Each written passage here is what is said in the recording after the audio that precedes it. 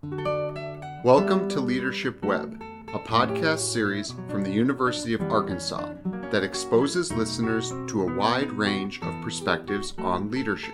Through interviews with current leaders, Leadership Web strives to provide tools for you to either begin building your own or continue improving your existing leadership framework.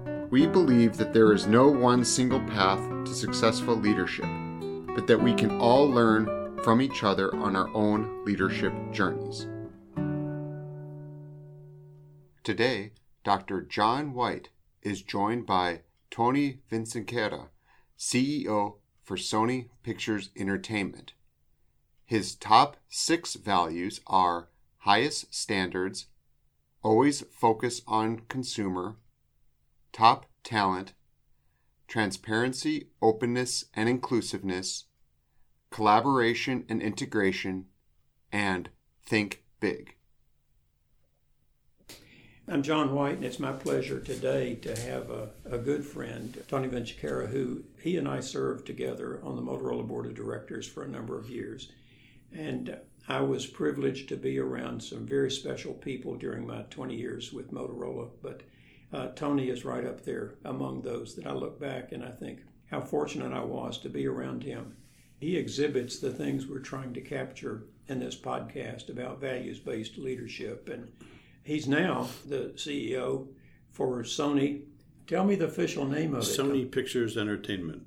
So the number of competitors you have must be increasing daily. It is. It used to be we had a handful, and now everybody's a competitor. Yeah.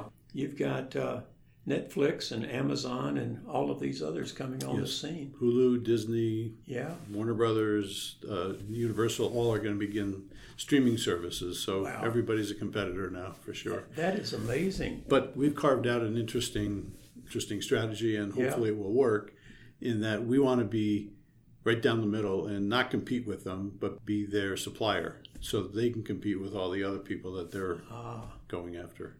So this is one of those situations in which you not only wind up in some sense competing, but also partnering with and working. Frenemies, a lot of frenemies. Yeah, and there you go. Now that's a term I had not heard before. That's one of, I'm sure, is going to become very common in our vocabulary because it's just the whole world of business has changed dramatically. When you and I first met, you were with Fox. Yes. And now you're with Sony. But I want to go back even beyond that. Let's go back to where you grew up, there in Albany, New York. Yeah.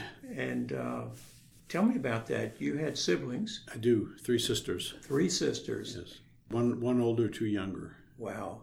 Yeah. What'd your parents do?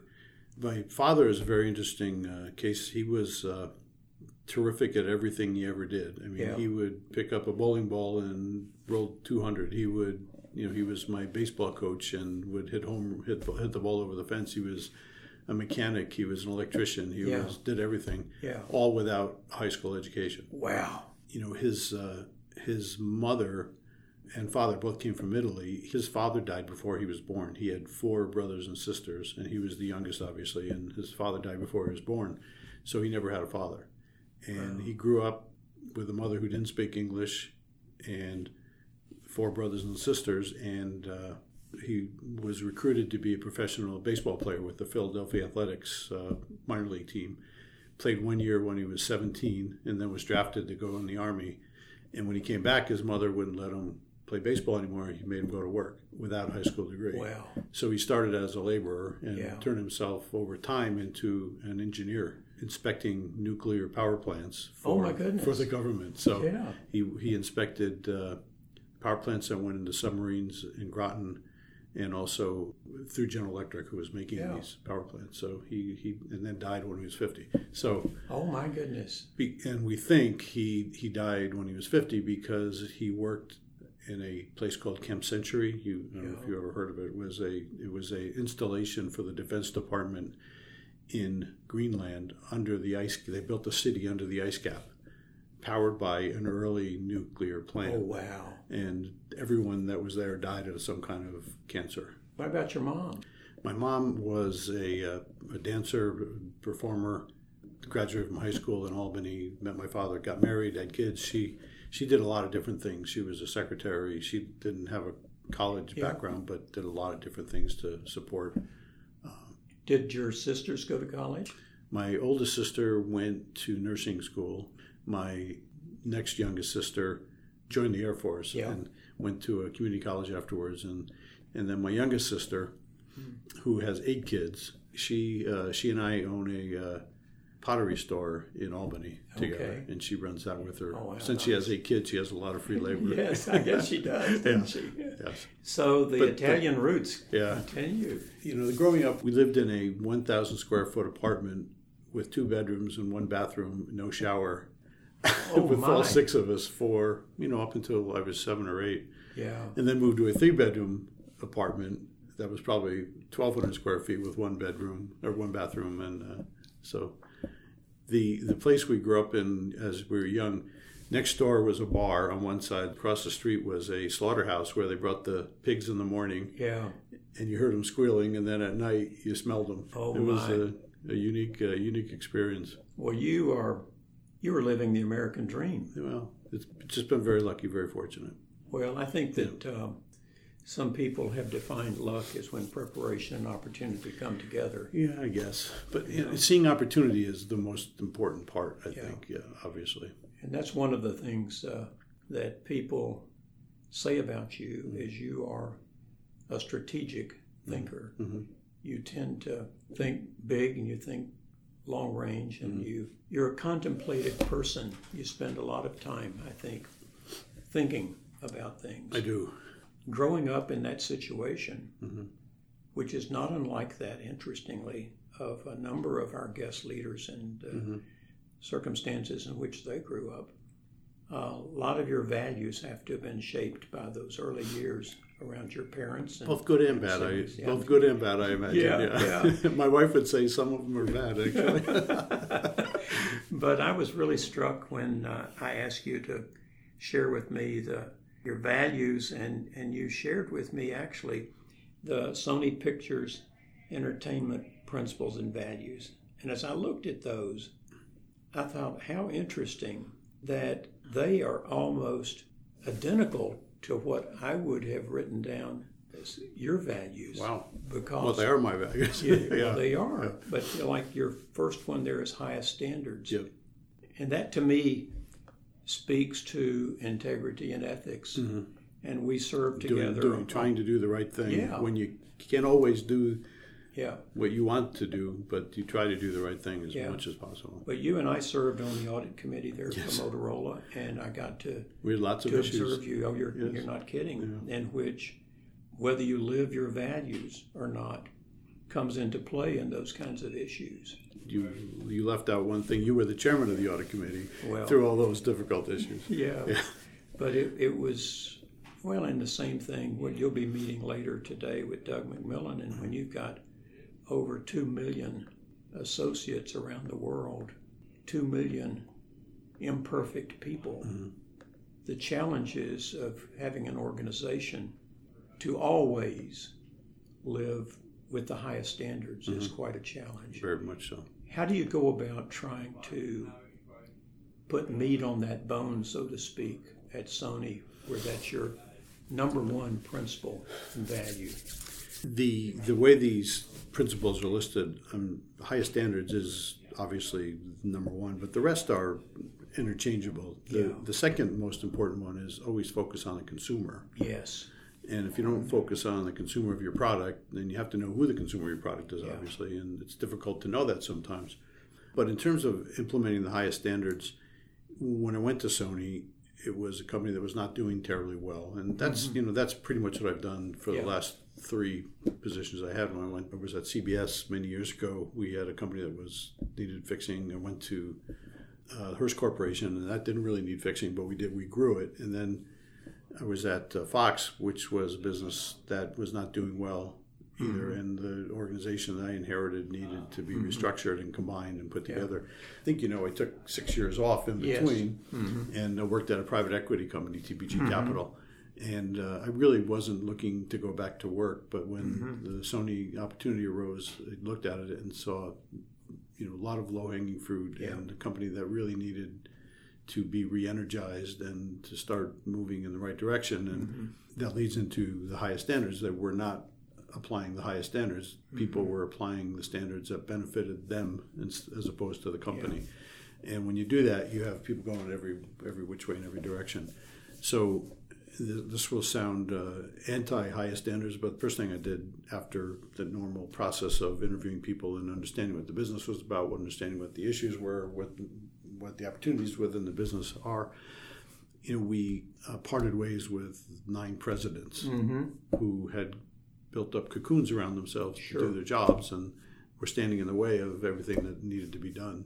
And that was viewed by the constituents, the rest of the employees, the other 10,000 employees we have, as a very good thing because it provided air and space and room for growth and all those things. So with that, we started to ask people to have a little bit of sense of urgency and to start moving faster, making decisions faster, getting the bureaucracy out of the way, all those things. Those were really the first steps. And then we started talking about when you do things, do them the right way. Don't do them 90%.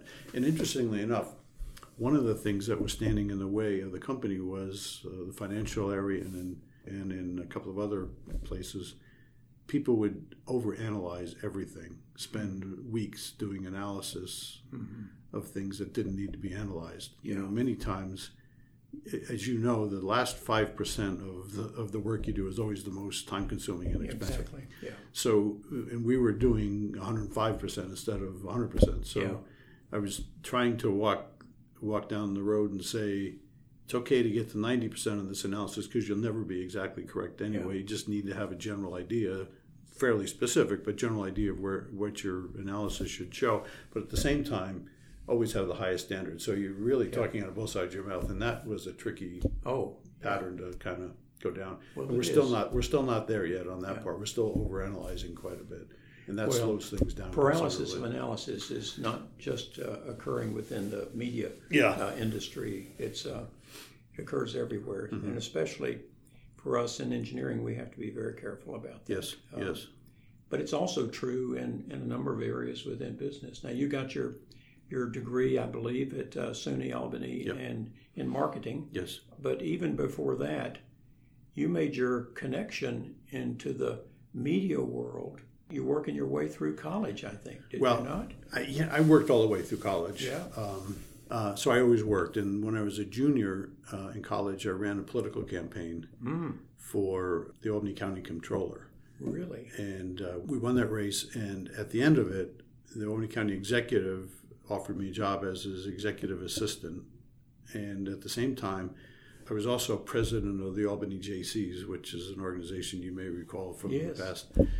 Because no one else wanted the job, so they gave it to me when I was a junior in college. Are you serious? Yeah. You were a student. You were president of JCs. That's impressive. Nobody wanted to trust me. It wasn't because of anything, because I had no idea what I was doing, obviously.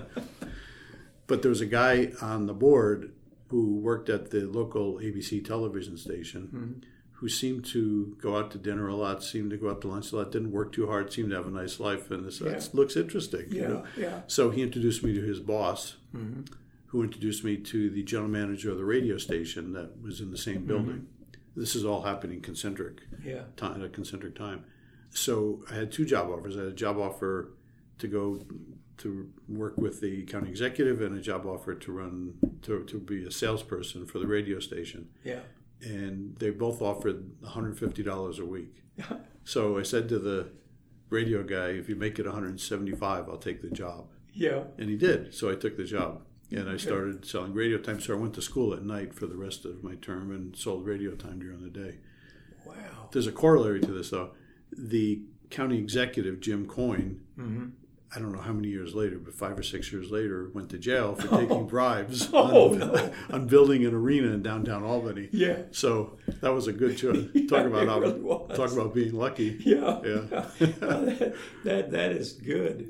Another one of the values, principles I noticed from Sony Pictures Entertainment is top talent, which made me think about the team, that the focus on the team. And when I think about you and your team, I can't help but think about the other Tony in your life. Yeah. And she spells hers with an I. Yep. And she's got a career of her own, a business of her own. And I've wondered, with your 3 children, how the two of you were able to manage this business.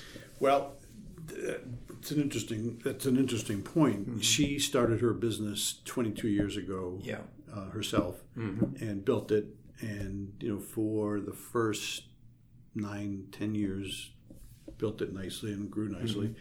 Then when we started having children, our oldest is now 14, going to high school next year. Yeah. She's defied gravity because she's been able to manage this business for maintenance. Wow. Kept it, which is impossible. Yeah. And she's managed to do that. And, when our 3rd child was born, who's now 9, it became really clear that we couldn't do what you just described. Yeah. That's when I left Fox, when I decided to leave Fox and go to work at TPG Capital. Yeah. And, I was advising and doing due diligence and doing deals for TPG Capital for, as I said, for 6 years, and enjoyed it. It was a lot of fun. And I was working really part-time. Mm-hmm. I had an office out of the house, but it was 5 minutes from the house, and I could drop the kids at school, and we both did that. She did it, I did it. We did all the sporting events. Yeah. One of the other reasons I decided to take the Sony job was our 9-year-old, who at that time was almost 7, and our 12-year-old, who was 2.5 years younger at the time, not quite 10. They were saying things that were starting to trouble me about, because they never saw me work. Yeah. Because they never saw me get up in the morning and go and come home late at night. And they were saying things that were starting to be of concern, like, why do you have to work? So that's another reason why I decided to go back to work for a while. And 2 weeks in, my son, like as I said, who's 9 now, just turned 9 last week, said, do you have to go to work every day, Dad? So he got the message. Sure. Well, the other thing to me about the team, and it goes back to your first comment about the changes you had to make there at Sony with the number of presidents you had to replace, gets back to Jim Collins' good to great. We didn't really replace them. We had 27 presidents, and we didn't replace them all. That was part of so it was only 9 of the 27. Part of the issue was we had too many, and a number of others have left since, and we had to restructure the business in a very aggressive way. Amazing. So he talks about the importance of getting the right people on the bus. Yep. And the right seats in the bus. That's certainly the really important one is the right driver in the bus. Mm-hmm. So as you are making these choices, what do you look for in the people that you were thinking about adding to your team? And what are the things that really are big flags for you and who you decide it's time for them to get off the bus? Talk about our business just for a second. We have film production, television production, and networks around the world. Mm-hmm. We have 110 networks around the world, broadcast networks. Yeah. Now, on the television side, we have 40-some products in the U.S., and on film, we distribute 25 films per year, roughly. Mm-hmm. So we're got a lot going on, and you're crossing every border, and that's just in the U.S. Internationally, we have, as I said, on the network side, we have 110 networks, but we also have 22 production companies around the world, and we have another 115 shows on the air in local language around the world.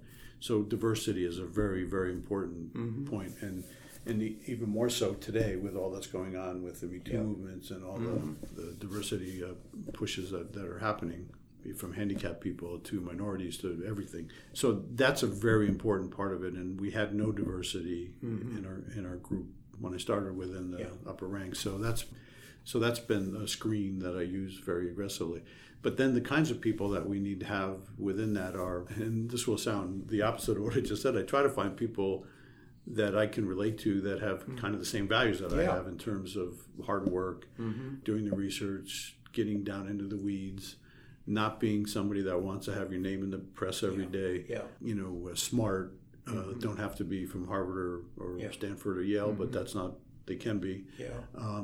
People who have worked their way up through the experiential levels and understand the business that we're in and understand how to deal with people And then the EQ of the world is very important in our business, in any business. And if you don't have that, you probably don't have a place. Even if you're smart and talented and aggressive, if you don't have the ability to work with people, you probably don't have a place It's within an interesting that organization. the things that you just listed, Tony, are the same kinds of things that Donnie Smith, who was the CEO at Tyson Foods, that in fact Greg Brown, Motorola, you know well, and then Mike Duke, who was at Walmart, that he has said that those are the things that you're looking for.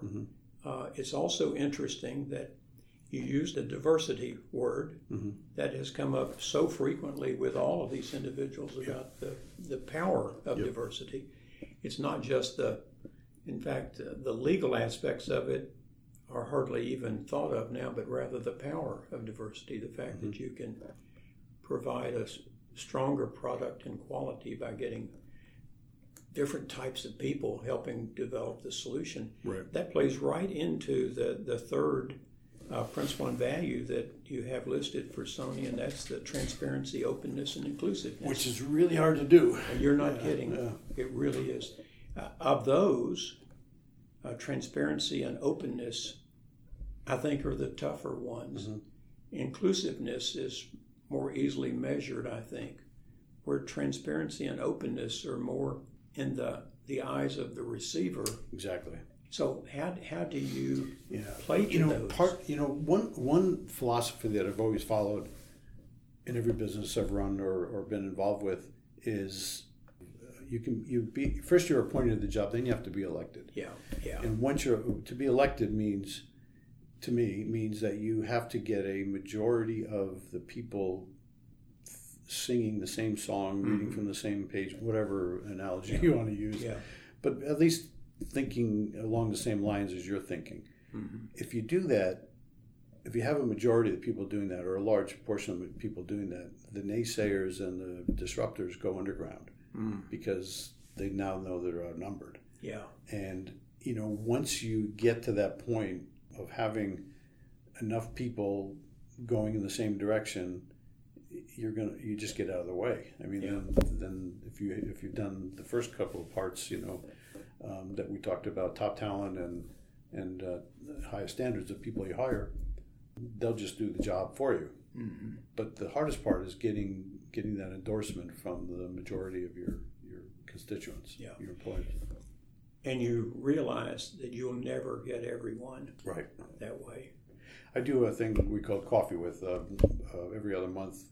Just make it open and people sign up for it, and 35 people come, and it's an hour-long question and answer period.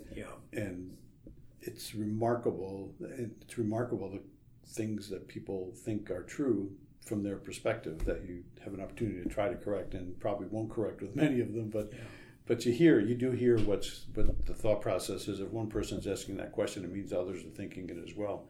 And we've taken cues from that in developing the inclusion and transparency part of the formula here. And yet one of the big challenges, at least it was for me, is that there are certain issues and certain things that you just simply can't have transparency and openness about. Especially if you're a public company or a university.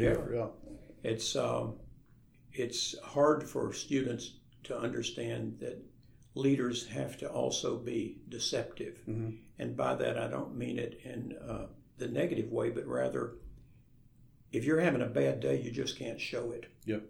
Because people are reading body language and everything else with you and drawing conclusions that could be 180 degrees from what's reality. Absolutely. And so you have an ability to demonstrate that everything's just going fine. How did you develop that? Well, it was conscious, actually. And what I decided to do a long time ago, one of my first jobs, when I was about 24, I became general sales manager of a TV station in Albany.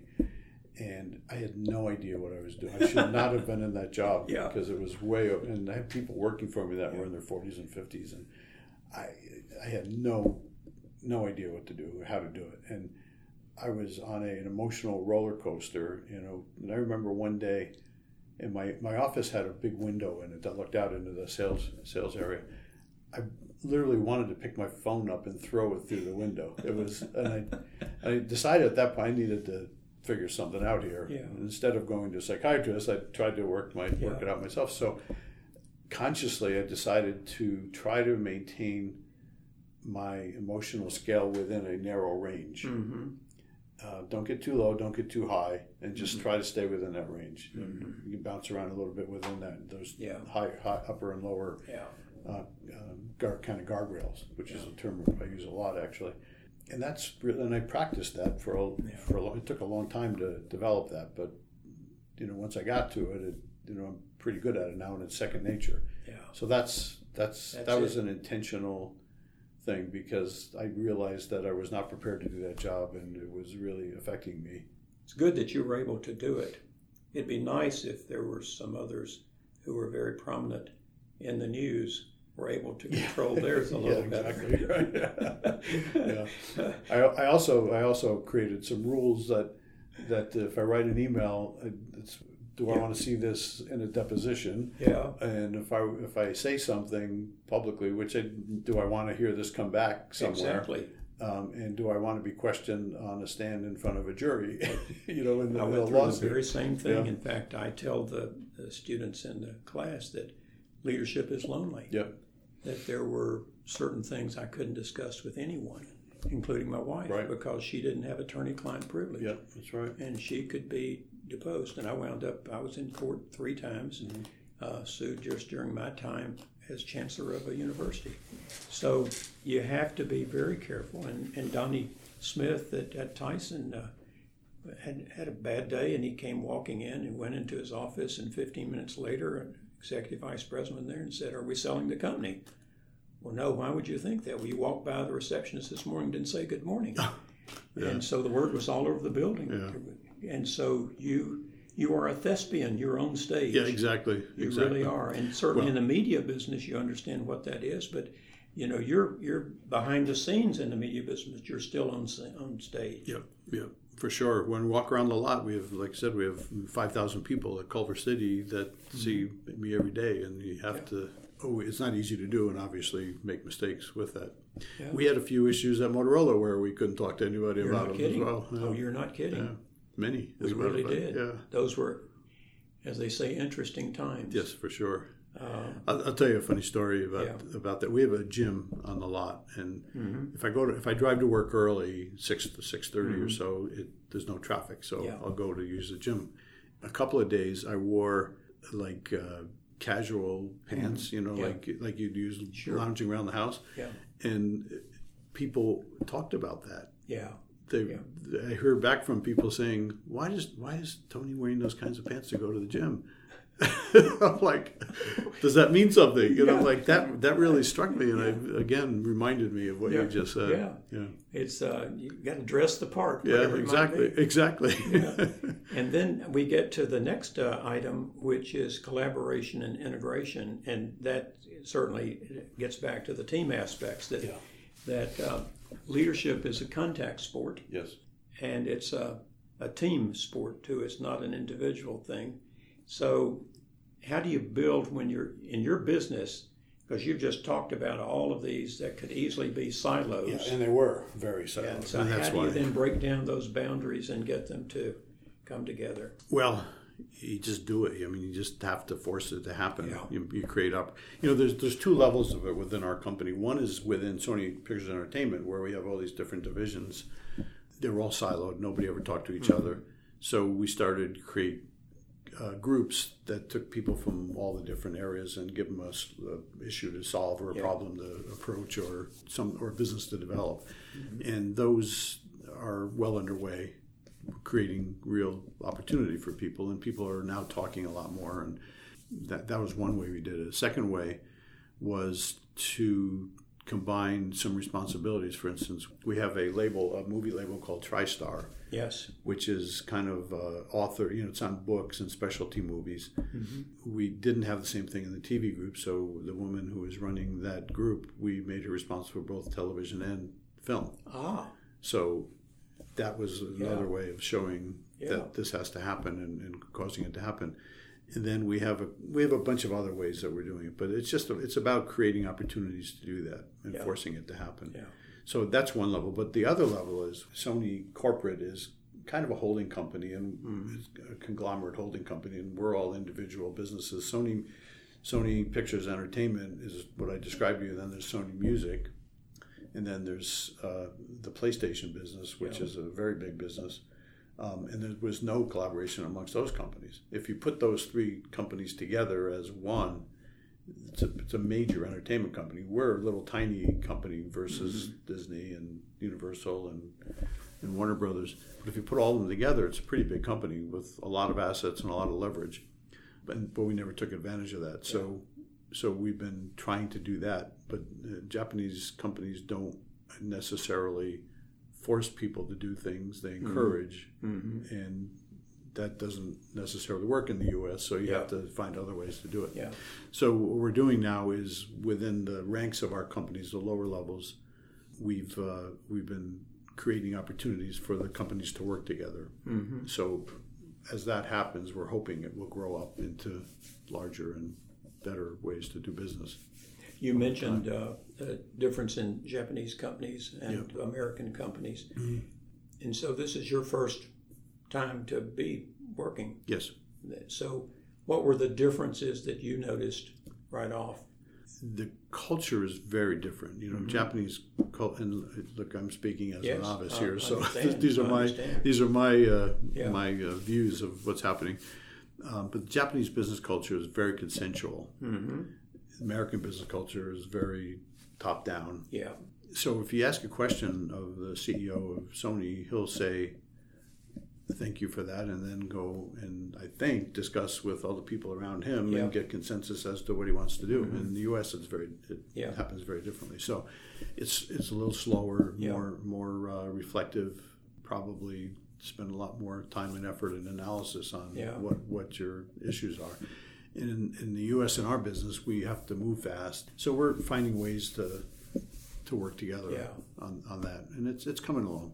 It's coming along. Well, it's interesting to me that you have gone into very different kinds of businesses, and no one could have said, "Oh, yes, you're an expert in that field." So when you get into a situation like this, which, by the way, I thought was you said you had no idea what you were doing when you were 24 years old, and I thought that's the same feeling I had when I was made Dean of Engineering at Georgia Tech. Same feeling I had when I was Chancellor. I mean, the first day you're wondering, what do I do now? Exactly. I'd been chasing the car, and oh my goodness, I caught it. You caught it, right? Be careful what you ask for, that sort of thing. But I just wondered, how do you sort of start out when you're very new in there? Do you do it by going around and managing by walking around, or do you do it by bringing people in and asking them questions? Or what was the style that you used when you would go in? Well, it developed over time, first of all. And as I said, the first time I did it, when I had that job, I didn't know what to do and didn't have any idea how to do it. And I actually didn't really know how to manage people at all. One of the things I want to mention in all these things, experience really does count. Yes, it does. And you have to have experience. You have to have experienced things in order to understand how things progress, and when you throw the rock into the pond, how it bounces, because there are after effects always for what you do, and you have to think those through. So when I went to Fox, it was a very different set of circumstances than it is at Sony. It was at Sony. Fox was a bunch of very highly educated young men who were very motivated, very energized, very anxious to get to the next level. And they felt if they weren't promoted, they were all from Harvard and Stanford, and mostly from Harvard, which, there's a big difference between graduates of Harvard Business School and Stanford Business School and Wharton Business School. Massive difference. The guys at Harvard all were so competitive and felt that if they weren't keeping up with their classmates, there was something wrong, and they demanded. So we had all these guys that were going in every different direction at the same time. Very smart, very, very aggressive, and we just needed to harness those people and hold them back a little bit and get them pulling in the right direction. And it worked great, and we had a huge success. At Sony, it was almost the exact opposite. We had, as I mentioned, people kind of walking around without direction, really not a lot of sense of urgency, and we had to not only get them going in the right direction, but motivate. I'm not sure which was harder or easier, but there's just very different approaches. You have to have a different approach depending on... Yeah, well, those industries would be, one was sort of right brain focused and the other was left brain focused. Yeah, I mean, they're going to be really very different. Yeah. At Fox, I pretty much knew, and I'd never run a broadcast network at that point, but I went in, I knew enough about it to know the basics. So I interviewed people for a long time, like 3 or 4 months, and just sat with them and got their input. And then I would compare notes to see the same, and I asked the same question of people so that I would have a kind of a benchmark. And then I decided who I was going to trust, through those conversations, and that's how we developed the strategies going forward.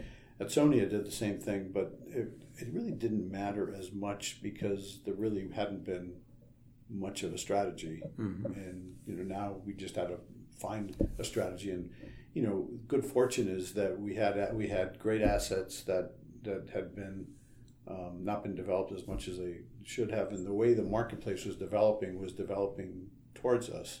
So it really wasn't that hard to develop the strategy because it was right there. Yeah. And once we started talking about it, people got it pretty easy because it's pretty simple. That leads us to the fifth one on your list, which you said is really sort of second to highest standards, and that's about consumer, which to me, when I read that and thought about it, that gets to me to sort of servant leadership, namely that the reason that you're there is to serve someone. In your case, the consumers. Yes.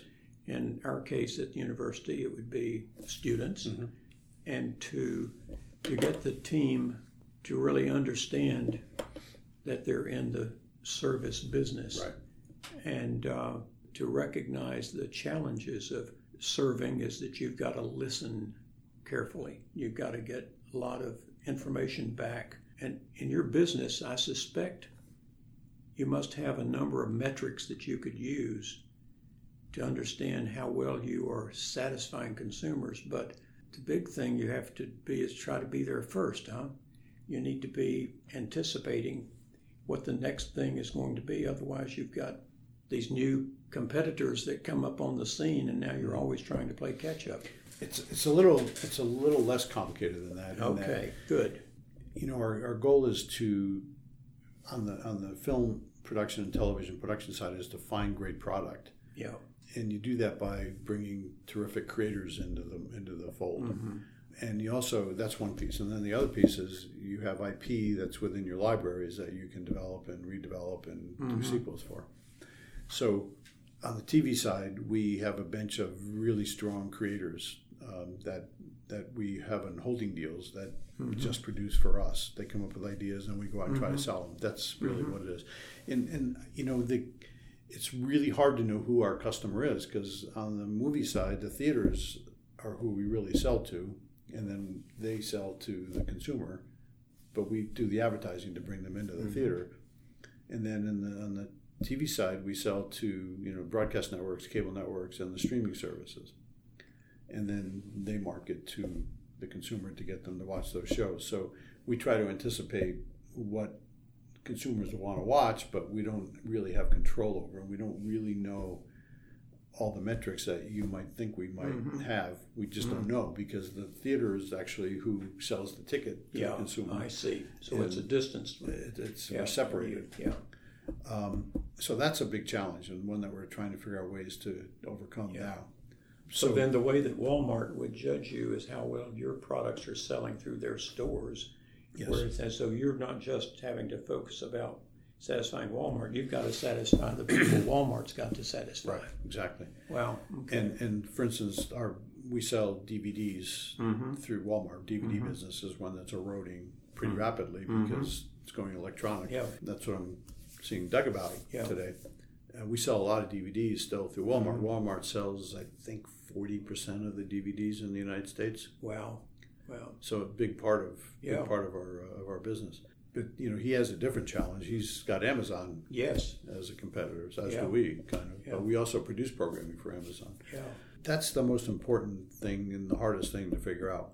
We had an offsite with about 75 of our senior managers a year ago, and do you know John Lynch was the governor of New Hampshire? No. He also is a Harvard Business School professor and a very good friend. I had him come and lead the discussion. The first question he asked was, raise your hand if McDonald's is your favorite restaurant. Now, these are all fairly high paid. Yeah, sure. Not many people raise their hand. Yeah. He said, why is McDonald's your favorite? Why don't you go to McDonald's? He said, well, the food's terrible, it's unhealthy, it's this, all these other things. He says, do you know how many people go to McDonald's every day? You have to know your customer. Yeah. McDonald's has, I can't remember the exact number, but it was an enormous number of people that walk through those stores every day because they like the product. Yeah. And our people didn't believe that. Yeah. When I was running a TV station in Philadelphia years ago, our news department, I felt, was completely out of touch with what was going on in the community because they were all very highly educated, business school people or journalism school people. And Philadelphia is kind of a blue-collar market. Yeah. Pretty downscale in some places, pretty upscale in other places. But we did two things. We asked them a series of questions from the census at the time. I can't remember what year it was, but we asked them all these census, estimate what the city of Philadelphia looks like, and they were so far off. They were shocked when we showed them the results. They were completely wrong on virtually every scale. Wow. And that got them to think and to understand and to realize that the consumer is very different than what you might believe. The other thing we did at Sony, we started an unconscious bias program, which everyone has, obviously. Yes. And, when you're thinking about consumers, you have a bias about what you think of the consumer to what you think or believe. So that's another process that we've had ongoing. We did that with about 300 people, the top managers, the top 300 managers, and now we're rolling it out into lower groups as well. To get people to think differently about who the consumer is and what the consumer wants and how they live. And, we have a particular issue in the entertainment business where if you don't live in New York or in LA, they have no idea what goes on in Arkansas, for instance, or in Kansas City or in other parts of the world. We're that flyover state. Yeah, exactly. So we're trying to ingrain that a little bit. We have two shows that are the staple of those flyover states. Wheel of Fortune and Jeopardy are our shows. They do really well in the middle of the country. Yeah. They do okay on the coast, but they do really well in the middle of the country. Yeah. And we have to keep driving that and that knowledge into the people that are making decisions for our shows and for our movies. That's interesting. Yeah. So here we are with the Sony Pictures Entertainment. We talk about highest standards and top talent, transparency, openness, and inclusiveness, collaboration, integration, consumer. And while we generally ask our leaders for 5, you actually have 6 with SPE. And the last one, though, is one that I just love, and that's the thinking big. I think my strength is that I think big. At Georgia Tech, University of Georgia, of course, was big rival. We didn't care anything about University of Georgia. But Louis Grizzard was a graduate of the University of Georgia, and he wrote a column for the Atlanta Journal-Constitution. He was a humorist. He had a TV show and stuff for a period of time. He wrote a lot of really funny books, but the one my favorite was titled Shoot Low Boys, They're Riding Shuttling Ponies. And I think that too often we wind up shooting low. And the thinking big means that if you think really big, there are going to be some failures along the way. So how can you incent people to think big when they're going to be dealing with failures? How do you handle that? That is last for a reason, because we had to do a lot of stuff before we got to that. We had to restructure the business, get it back on a solid platform. We did a spans and layers exercise where we radically changed the way the organization is structured. We had a diamond shape, and we now have a kind of a pyramid. Yeah. We haven't gotten to that yet. Yeah. And I'm struggling with how to get to that, actually, because the way the world is changing in our business, we're, once all these mergers and acquisitions happen, AT&T and Time Warner and Fox and Disney and Universal and Comcast, they're all together. We're a little tiny guy standing on the side here, and all these giants are parading around us. I'm still struggling with the think big. I'm personally thinking about that. I have not gotten the company to think that way yet, and I haven't tried to get them to think that way yet. Yeah. But I'd love to hear how you think we should be doing that. Well, in fact, your business is so different. I tended to set lofty goals. My philosophy is I'd rather achieve 75% of a lofty goal than 110% of a small goal. Yeah. And to just get people to stretch beyond. I know when I became the dean at Georgia Tech for engineering, I made several points to the faculty. One was that I don't want to hear anymore that we're the best engineering program in the South. I won't like it as long as we can go to the bookstore here on our campus and buy a T-shirt that says we're the MIT of the South. I will be happy when I go to MIT and they say they're the Georgia Tech of the North. But to get people to really begin to think beyond where they are now. And when I came back to be the chancellor at Arkansas, then I set it out. I put out goals for the 2010 goals when I came in 97, set them out in 98.